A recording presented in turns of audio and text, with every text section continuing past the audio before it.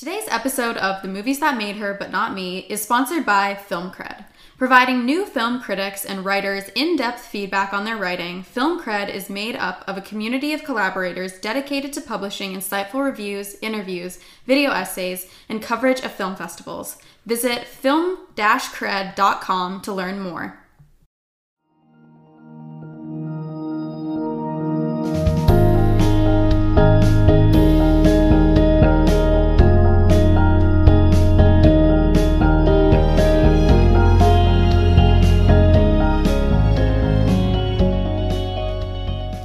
Everyone, I'm Minna Stein. And I'm Lauren Lloyd. And you are listening to The Movies That Made Her But Not Me, the podcast where we discuss classic films from different generational perspectives. The classic film we're discussing today is the 1977 feature film Annie Hall.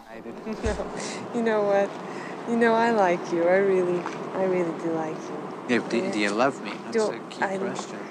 Yeah, I know you've only known me a short while, but... Well, I think that's sort of, yeah. Do you love me? I mean, love is too weak a word for the way I love you. You know, I loathe you. I love you. No. With two F's, yes. I have to invent... Yeah, of course I... Yeah. Don't you think I do? I don't know. Let's set the scene. The movie is Annie Hall. Directed by and starring Woody Allen, Annie Hall tells the story of a comedian named Alvy reflecting on his past and his most significant failed relationships. Specifically, his relationship with Annie Hall, played by Diane Keaton. The audience watches them fall in and out of love while Alvy breaks the fourth wall, addressing the audience to give his perspective on different situations. The year is 1977. As moviegoers grab their popcorn and get settled into their movie theater seats to watch Annie Hall, the first high five is happening at a Los Angeles Dodgers and Houston Astros baseball game. Jimmy Carter is the 39th president, Elvis Presley performs his last concert in Indianapolis, and Harvey Milk becomes the first openly gay elected official of any large city in the U.S. Most notably, though, Lauren Lloyd is a teenager watching Annie Hall for the first time and falling in love with it. Lauren, tell me about the first time you saw Annie Hall. Get it? That makes me laugh. More importantly, I was watching this movie. How did I feel when I first saw it?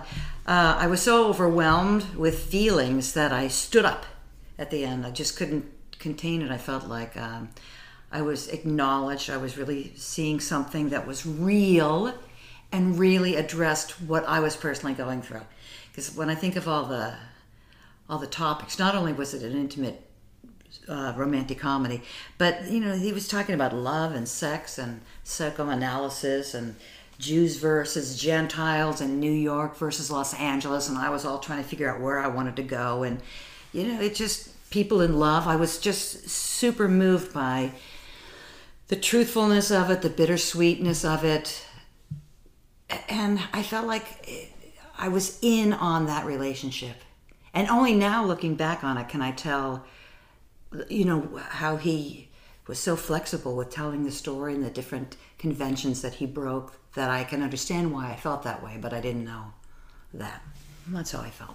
That's so interesting because the first time I watched it, it was during the pandemic. Oh my. So the first time I watched it was like about a year ago. Mm-hmm. And I had just watched High Fidelity right before it, which is another movie that is about a man who causes his own problems and then just wallows around. And so I watched that, and then I watched Annie Hall, and I remember texting my friend, like, I've had it. I'm not watching any more of these sad boy movies. Like, I'm not, like, these men just create their own problems and blame everyone else, and they have no intention of fixing it, and they bring everybody down with them and just want to make these beautiful, strong, powerful women just as miserable as they are. And so when I watched Annie Hall for the first time, I was like, forget this movie. This is horrible. Don't make me hurt you. Well, I understand that, but let me tell you what, from my age, okay? Here's what was new to me. First of all, someone talking to the camera, someone who looked like Woody Allen, someone who talked about Jewishness, that was not part of my globe. And also, what's interesting is that I had never seen a man in a movie be so not selfish, because they're usually, but so the idea that he didn't want to belong to a club that would have him as a member. So I was very curious about a man presenting himself like that. It was amazing to me. There's an old joke. Two elderly women are at a Catskill Mountain resort, and one of them says, "Boy, the food at this place is really terrible." The other one says, "Yeah, I know, and such small portions." Well, that's essentially how I feel about life. Full of loneliness and misery and suffering and unhappiness, and it's all over much too quickly. The other important joke for me is one that's usually attributed to Groucho Marx, but I think it appears originally in Freud's Wit and its Relation to the Unconscious. And it goes like this, I'm paraphrasing. I would never want to belong to any club that would have someone like me for a member. That's the key joke of my adult life in terms of my relationships with women. He doesn't change through the whole movie. He's irritating, he's aggressive, he's hostile, but she changes throughout, and that was what was so beautiful for me, to watch this strong woman who didn't look like anybody else on the screen. I mean, look at those clothes. I just wanted to be her. It was all enlightening. And yeah, a total pain in the ass, a terrible lead character, but so funny. I think that it kind of went above and beyond just a sexual relationship. That to me, it meant that, it was hard for both of them. She moved on. And the way he looked at it was a valuable relationship. We could be friends. They'll never be friends. And but also the way the movie was presented, she's singing that song at the end, and they're showing all those moments of when they were, in love. I just thought it added a fantastic, just bittersweet ending. Loved it. I did find it interesting that them not ending up together at the end was a happy ending. Well, it's not a traditional romantic comedy, because that usually ends with them together, la la la, they go off together. Right. And this, they didn't. Mm-hmm. So it's traditionally not a romantic comedy, even though it's sold as that. Right. I think that's a lot of it has to do with the fact that it's a romantic comedy about people who are older than traditional romantic comedy characters. Mm-hmm. Them being, what's the age difference? Like 10 years? I don't know. How old is she in that? I don't even know. I think she's 10 years younger than him. So she's 30 something, he's 40 something. Oh, and we're older, okay. Yeah, so in a normal romantic comedy, the goal is to fall in love, get married, have kids, live a very stereotypical Norman Rockwell, we have our family and we live happily ever after, and that's the goal of a romantic comedy, but not this movie, because they're too old to have kids, and Woody Allen's already been married twice before he met her, so that traditional ending was never an option for them, which allowed the ending to go in a completely different direction of them not being together, and that being the happy ending. Well, do you know how freeing that was for me at that age to see? It was very freeing. It was freeing because it wasn't traditional. She wasn't doing everything he wanted. She had things she loved, singing or photography, and so to me, the fact that they went through, which I think are traditional beats of a relationship, moving in together, meeting the family, all that stuff. I thought it was so refreshing that they didn't have to end up together. That was, or get married or all that stuff. Because I didn't envision that in my life. So I thought, this is great. It was about so many other things, relationships, absurdity, how crazy we are in them, sex, love, Did you feel differently about it watching it this last time than you did the previous times? No? I'll tell you, it's a masterpiece. It did not disappoint at all. There were a couple of things that I went, oh. And one of them was, he's a miserable guy. Before he was just isn't he kind of cute and funny and weird looking and very clever, and those references, those intellectual references, they have sex and he mentions Balzac. I think just, okay, what is going on? But he is very hostile and very, very angry and very not flexible, as free as he, pretends to be. Mm-hmm. He's very not flexible and hostile toward things he doesn't know or people he doesn't know. So that, I was surprised. I was also surprised how domineering it seemed this time, and how clearly it seemed to me that it was about, they meet, I love you, you're perfect, now I'm going to change you. And how he's plays into how she feels like maybe not as smart as him. And he's like, go to, read these books about death. Go and, go to adult classes. And she does. And she blossoms. And he's he can't deal with it. He wants her to be what he thinks she should be. So he wants her to be him. Yeah. He does everything in his power to manipulate her into himself.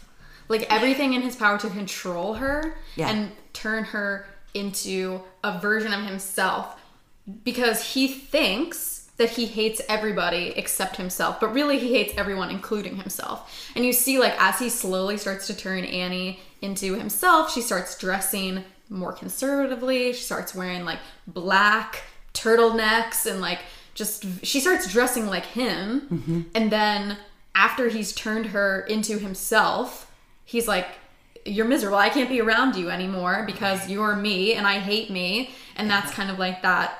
I wouldn't want to be part of a club that has me as a member. He like can't stand being around her anymore, and they have to break up. Yeah. And he always puts himself in a corner that he can't get out of. And he's just so crabby. To put it simply, he's a crabby guy. We see in that scene where it's Annie and her family, and they're eating ham. And then you see, they're eating ham. And then you see like a split screen with Alvy's family. And it's very free, and everyone's having a great time, and they're yelling, and they're eating delicious food. And then in the other scene, they're all very prim and proper, and they have their napkins folded, and they're, saying, how was your day? And, no one was stepping on each other. You remember Randy Hunt, Annie? He was in the choir with you. Oh, yes. I can't believe this family. Annie's mother is really beautiful. And they're talking swap meets and boat basins. And the old lady at the end of the table is a classic Jew hater. And they really look American, very healthy. They're like they never get sick or anything. Nothing like my family. The two are like oil and water. Let him drop dead. Who needs his business? His wife has diabetes. Diabetes? Jack Adams Is that is an the new excuse, president. diabetes? It's interesting to me how through their relationship, as in Annie and Alvy's relationship, they both are the opposite of what they came from. And I think that kind of attracts them to each other. Like, Alvy came from this really free environment, but he grows up to be a stuffy guy who's like going to Freudian therapy. I never saw that. That's super interesting. He turns into this very stuffy person, and she comes from a really stuffy, prim and proper household, but she turns into a free spirit, and then they're attracted to each other, and he wants her to be more like him, and she wants him to be more like her, and he's trying to like turn her into what she came from, like her family, even though he claims that that's the opposite of what he wants. Very interesting. I did not see that.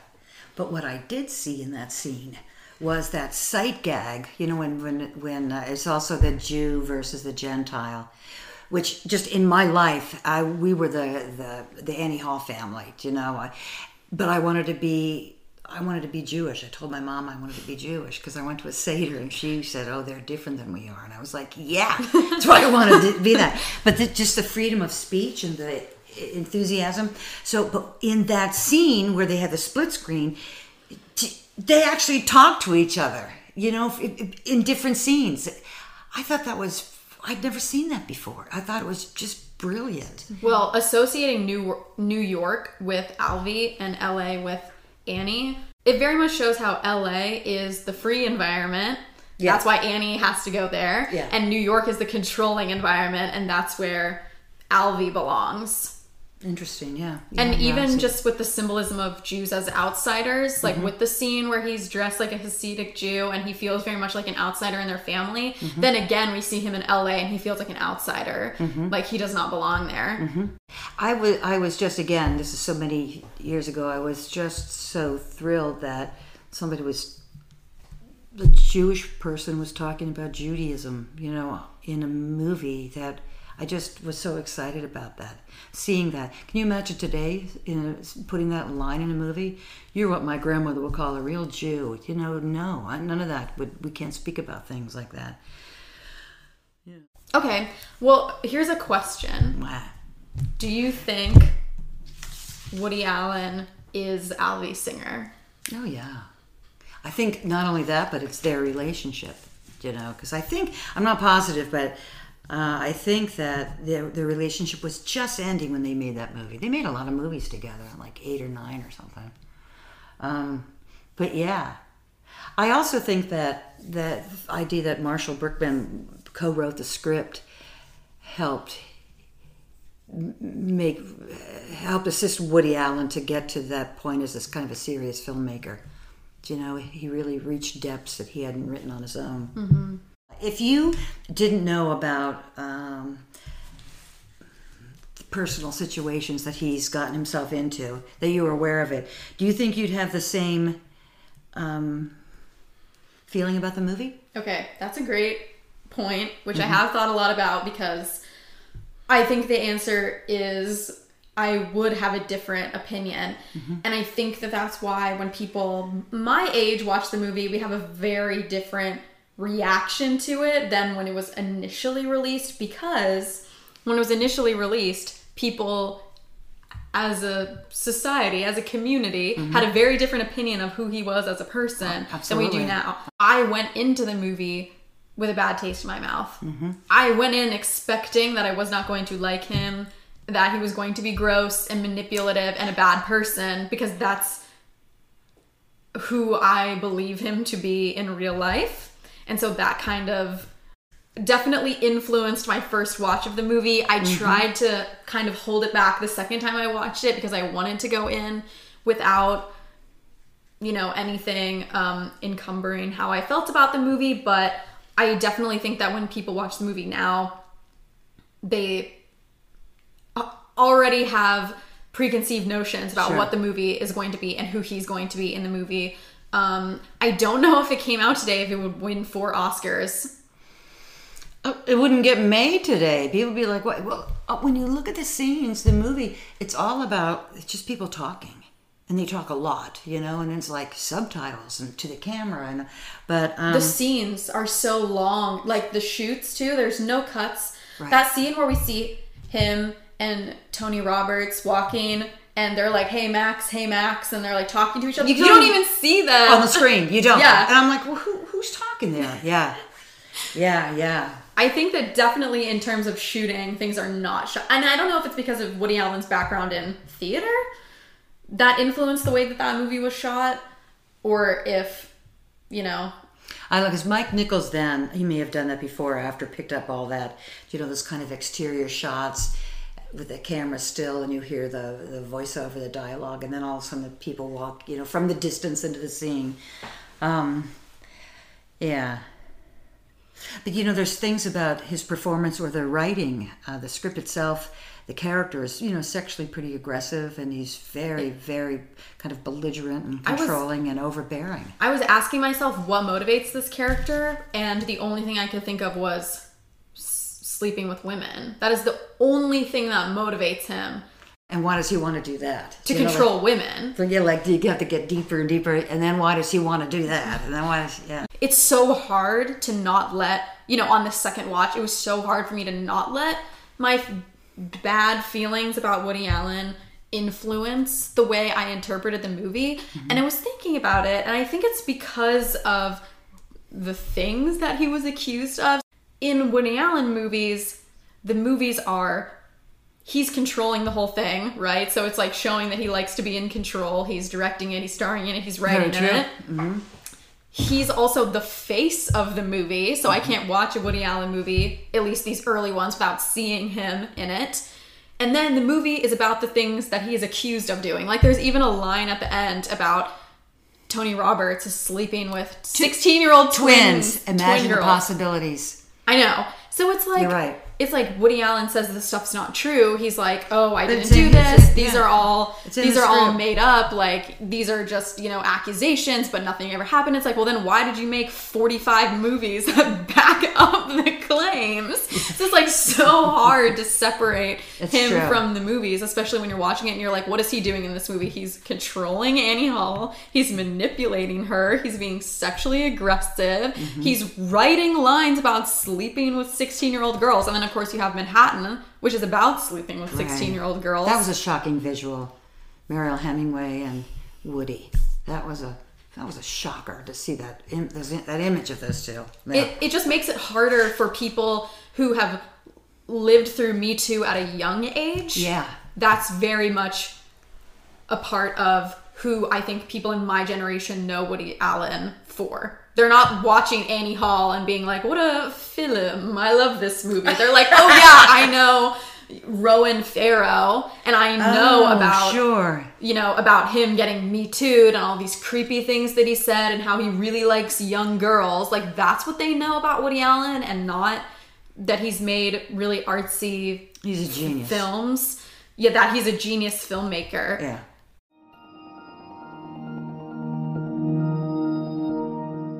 Okay, let me ask this. Oftentimes what works in movies is that if the person you love in the movie loves someone else, you love that person because the person you love loves that person. That didn't work for you, huh? You love Diane Keaton. She loves Woody in the movie, but you couldn't love him. Well, because he was hurting the person who I loved. But on the other hand, she did take his advice, so to speak, or she blossomed underneath his. She managed to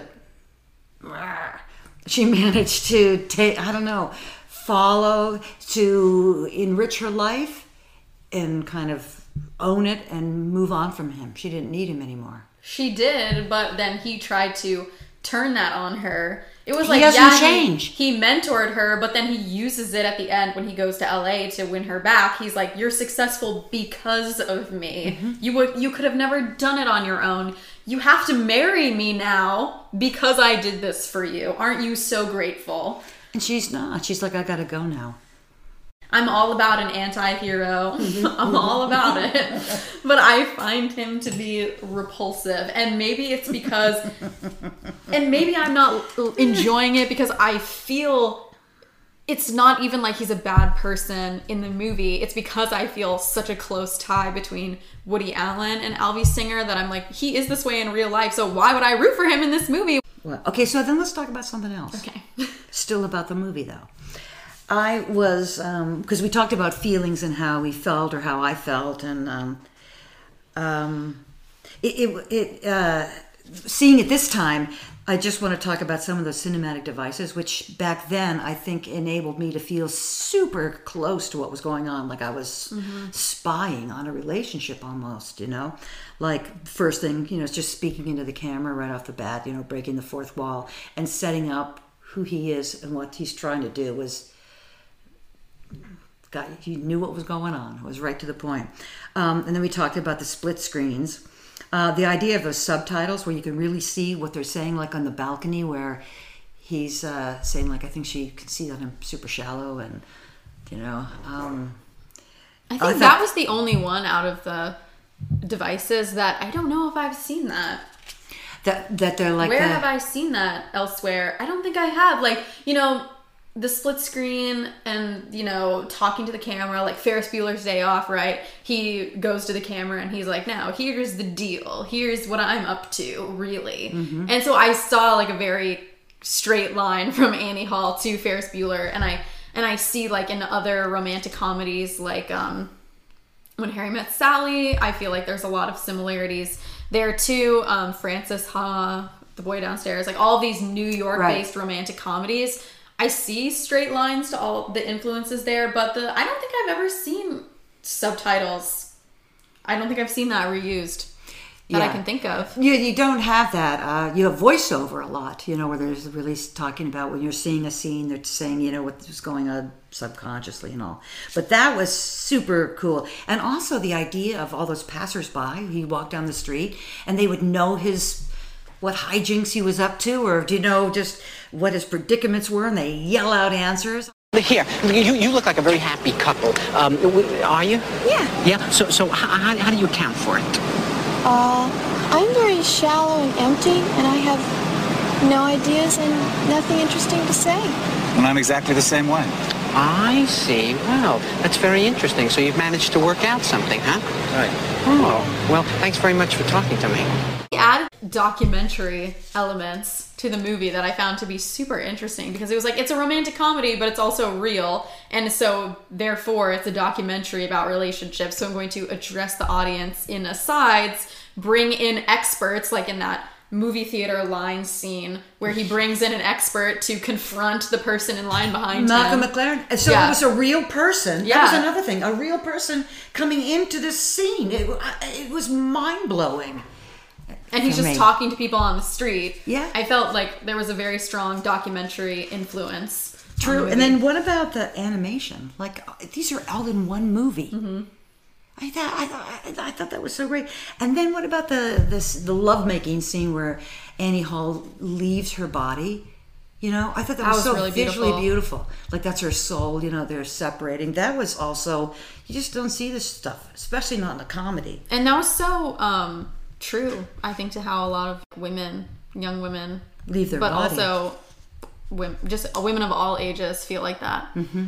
So, Yeah. I mean, Woody Allen said in an interview that working with Diane Keaton allowed him to see relationships and filmmaking from a woman's perspective, which is not something that he was able to do before. And I think, you know, after hearing that and watching the movie a second time, trying to take my dislike for Woody Allen out of it, I really saw that. I think that he did a masterful job showing how women feel in relationships with people who are abusing them or people who aren't abusing them. I did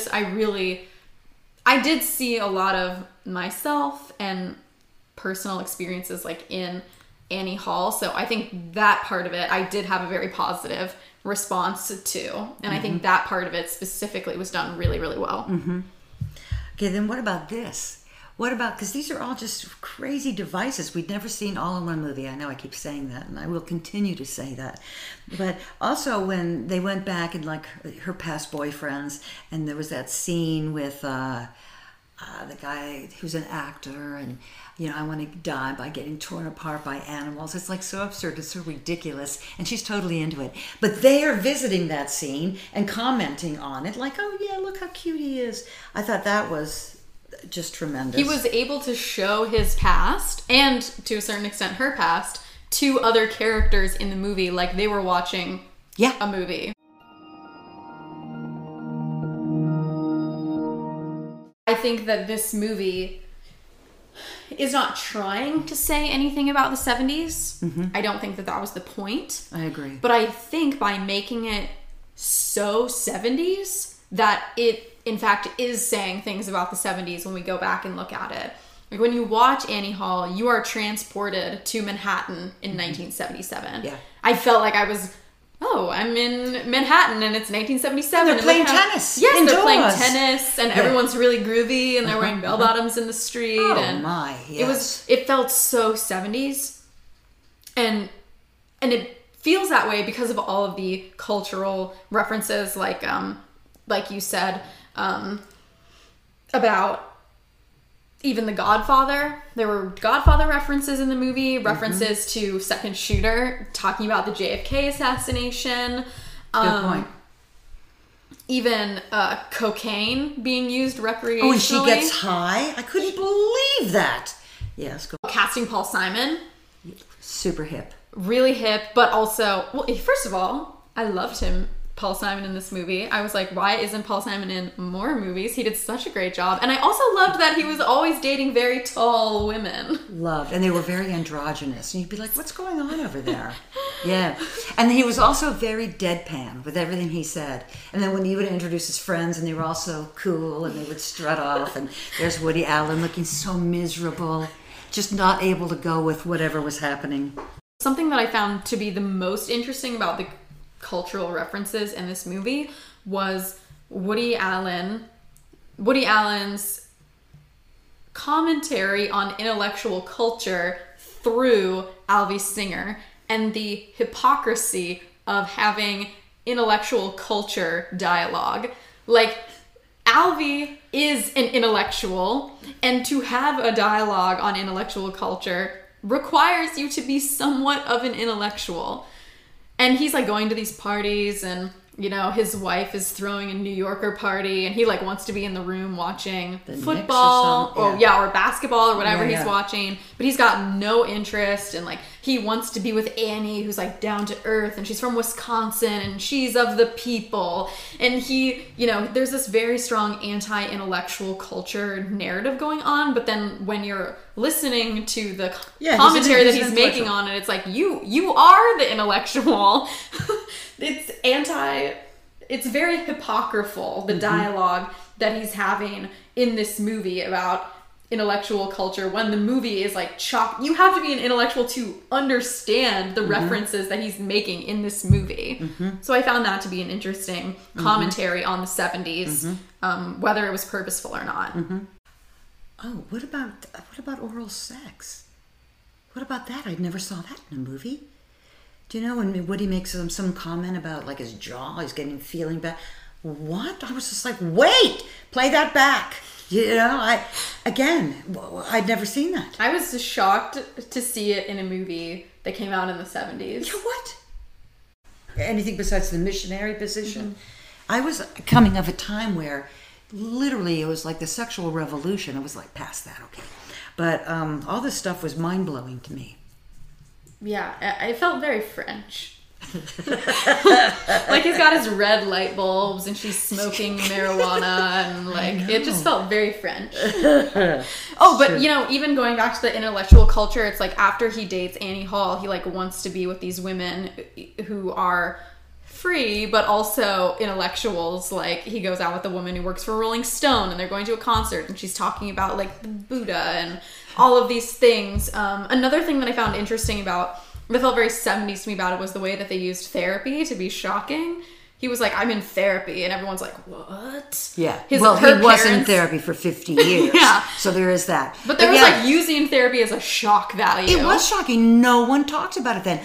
I was in therapy then, and I couldn't believe they would talk about it because it was, shh, people will think you're crazy.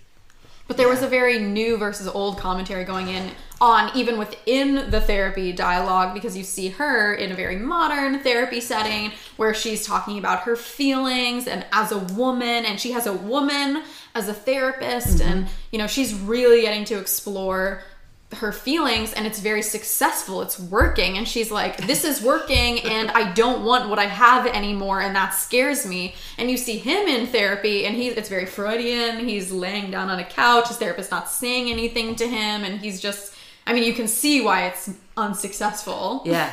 Well, there's one moment in that to me again was brilliant, where there's something like, how often do you have sex?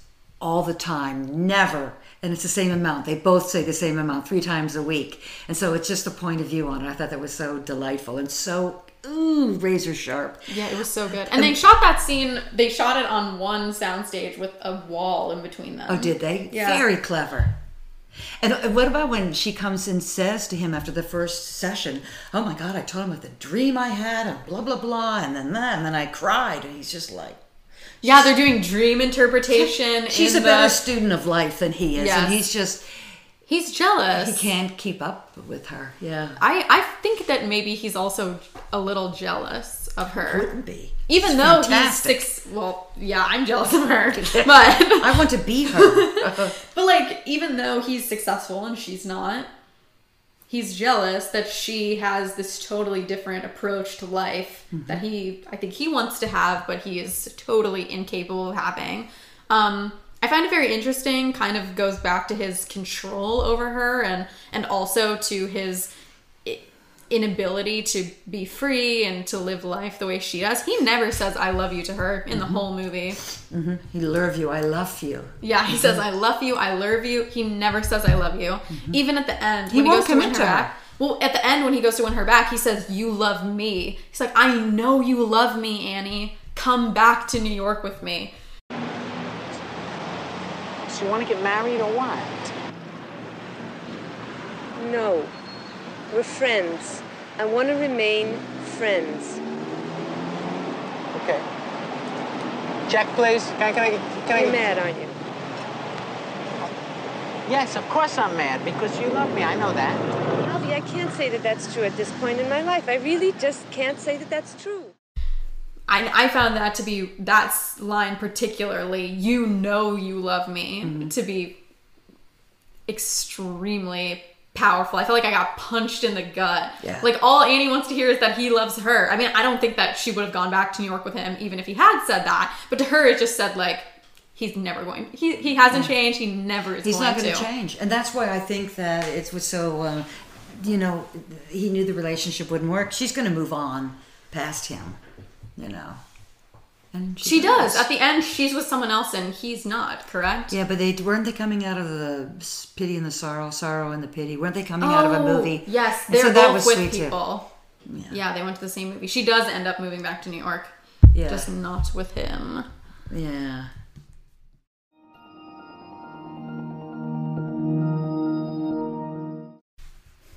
Boy, you certainly saw things in this movie that I never did. Did you have a favorite scene? Everyone. Do you know, not only everyone, but I had seen the movie, of course, back in the 77. And then I saw it a few times. Yeah. And then when I saw it just last night again, I was surprised at how familiar the scenes were, how clearly I remembered them. And the words, there's so many words that are kind of part of our, you know, dialogue now, like, you know, the bug is the size of a Buick, or la-di-da, or, you know, the thing about... Anyway, it's... I was just surprised. I loved her singing. Oh, okay, wait. Can we talk about the singing for a second? Because the singing was the only time in the movie that I was not focused on the movie. Mm-hmm. I was like, wow, this is definitely a generational difference right here. I was like, I wrote in my notes, wow, they really sang entire songs back then. In the movie, I'm like... You think it's going to be 2 or 3 beats. And yeah, you're like, oh, lovely. And then we're on song number 2, like 3 minutes into the song. And I'm like, oh my gosh. It's beautiful, but like, we're really still doing this. It reminded me of... We're really still doing this. It reminded me of when you're watching the Marx Brothers and you're like, this is the best movie ever, and then they take a 45-minute break to like play every musical instrument that they know how to play and like sing 3 operas, and you're like, go back to what I came here for, like, be funny. Like, that's what those scenes reminded me of. I was like, wow, we're really listening to a whole song. Go back to being in love or fighting or something. Well, the scenes, all of the scenes, they're like 15 seconds long. You know, they're really long. Today, what are they, like 3 to 5 seconds? Yeah. Do you know? That's remarkable. Yeah. And I think that sometimes it works, like when we have very long scenes of just people talking, or those scenes where you don't even see the characters, but you hear them talking and then eventually see them. Like, I think all of that was very successful. Oh, but when I was listening to multiple songs, I was like, I can get the soundtrack and listen to the whole thing. I don't know. I can't watch movies with you anymore. This is terrible. Seems like old times,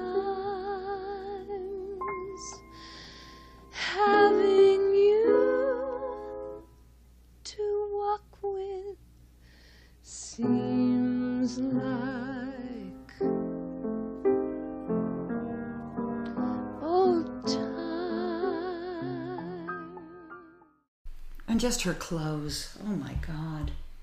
Because she wasn't feminized, you know. She wasn't like, oh, look at the boobs and how's that? You know, she wore hats and goddamn vests and ties and high-waisted pants and oh my God, what style. And I think that had significant impact on fashion in romantic comedies and also just in life. Mm-hmm. But I think that that's part of what makes the movie timeless, which leads me into my next question, which is, do you think it's timeless? Yes. I do too. Yeah. Why do you think it's... I think it's timeless because I think that it's so focused on humanity, humanness, and the relationship and kind of the honesty of it. That's why. That doesn't, it's really what goes on between those two people. That's why I think it still rings true. What about you, though? Because I don't think you connected to the relationship like I did. No, I think it's timeless because of less because of the story, but because of the impact that it's had. And I think that movies that have influenced other movies to this degree, like, automatically just become timeless. Oh, okay. There's all of these retellings of this same story set in New York using similar techniques and tropes and, you know, all of these things that happen in Annie Hall. And I think that makes it timeless because we're retelling the same story over and over and over again. But the male suffocating the female, is that part of it, you mean? Yeah, I think that's part of it. I think that's a big part of it. But I think that in more modern retellings of it, when you make it more of a classic romantic comedy, like when Harry Met Sally, the man changes at the end, which is not what happens in Annie Hall, which makes Annie Hall very unique. She's the lead character, even though he's the one telling the story. Right. Almost every romantic comedy pulls a little bit of something from Annie Hall, so I think that makes it timeless. Okay. Regardless of whether I like it or not, I think it's timeless. I think you could also argue that all romantic comedies are kind of the same. Oh, they have a complete structure. Yeah. So, you know, you could compare any two romantic comedies and be like, they're the same because all romantic comedies are kind of the same. Yeah. But I think, you know, what makes Annie Hall different and timeless is making one of your main characters who you're supposed to like absolutely miserable and you're not rooting for them. Yeah. Was I rooting for him? I was rooting for, boy, that's really, you know something? Was I rooting for him? No, not really. Was I rooting for her? I think so. And as a viewer, I was happy with how it ended in the movie, with how she ended. But yeah, that's so weird because no, I wasn't completely rooting, but I was I wasn't disappointed that they didn't stay together. I just was very involved with moment to moment what was going on with them.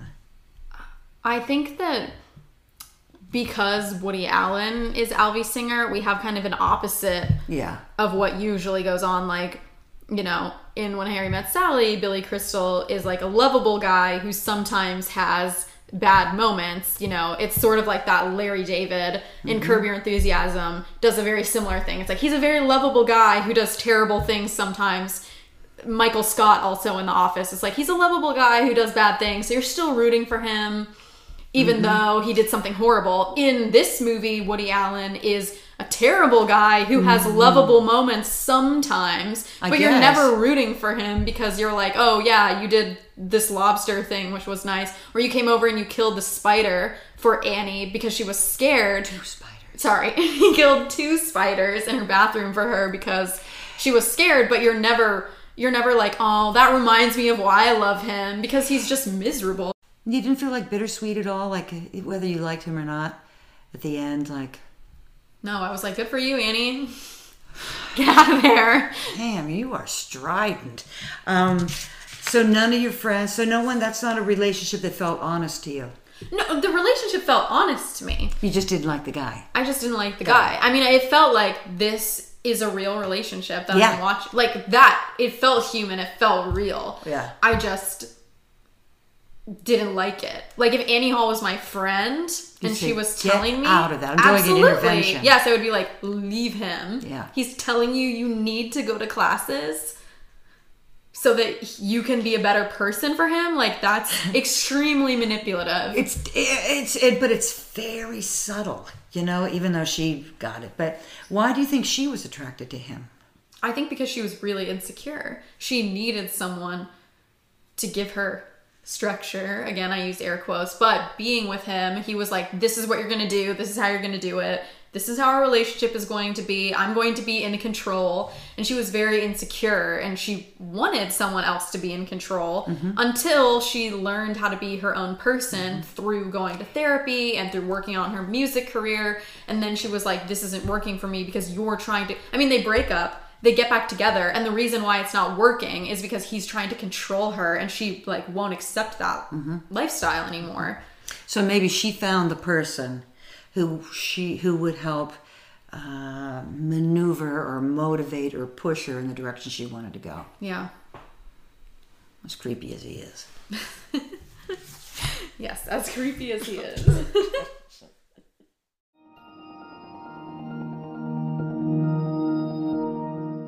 Thank you for listening to our very first episode of The Movies That Made Her, But Not Me. In episode 2, we'll be getting our own tots and discussing the 2004 classic Napoleon Dynamite. Thank you to our sponsor, FilmCred, an online film publication publishing insightful television and film reviews, interviews, video essays, and coverage of film festivals. Thank you also to Antonio Ortiz for composing our theme and all other music on this podcast.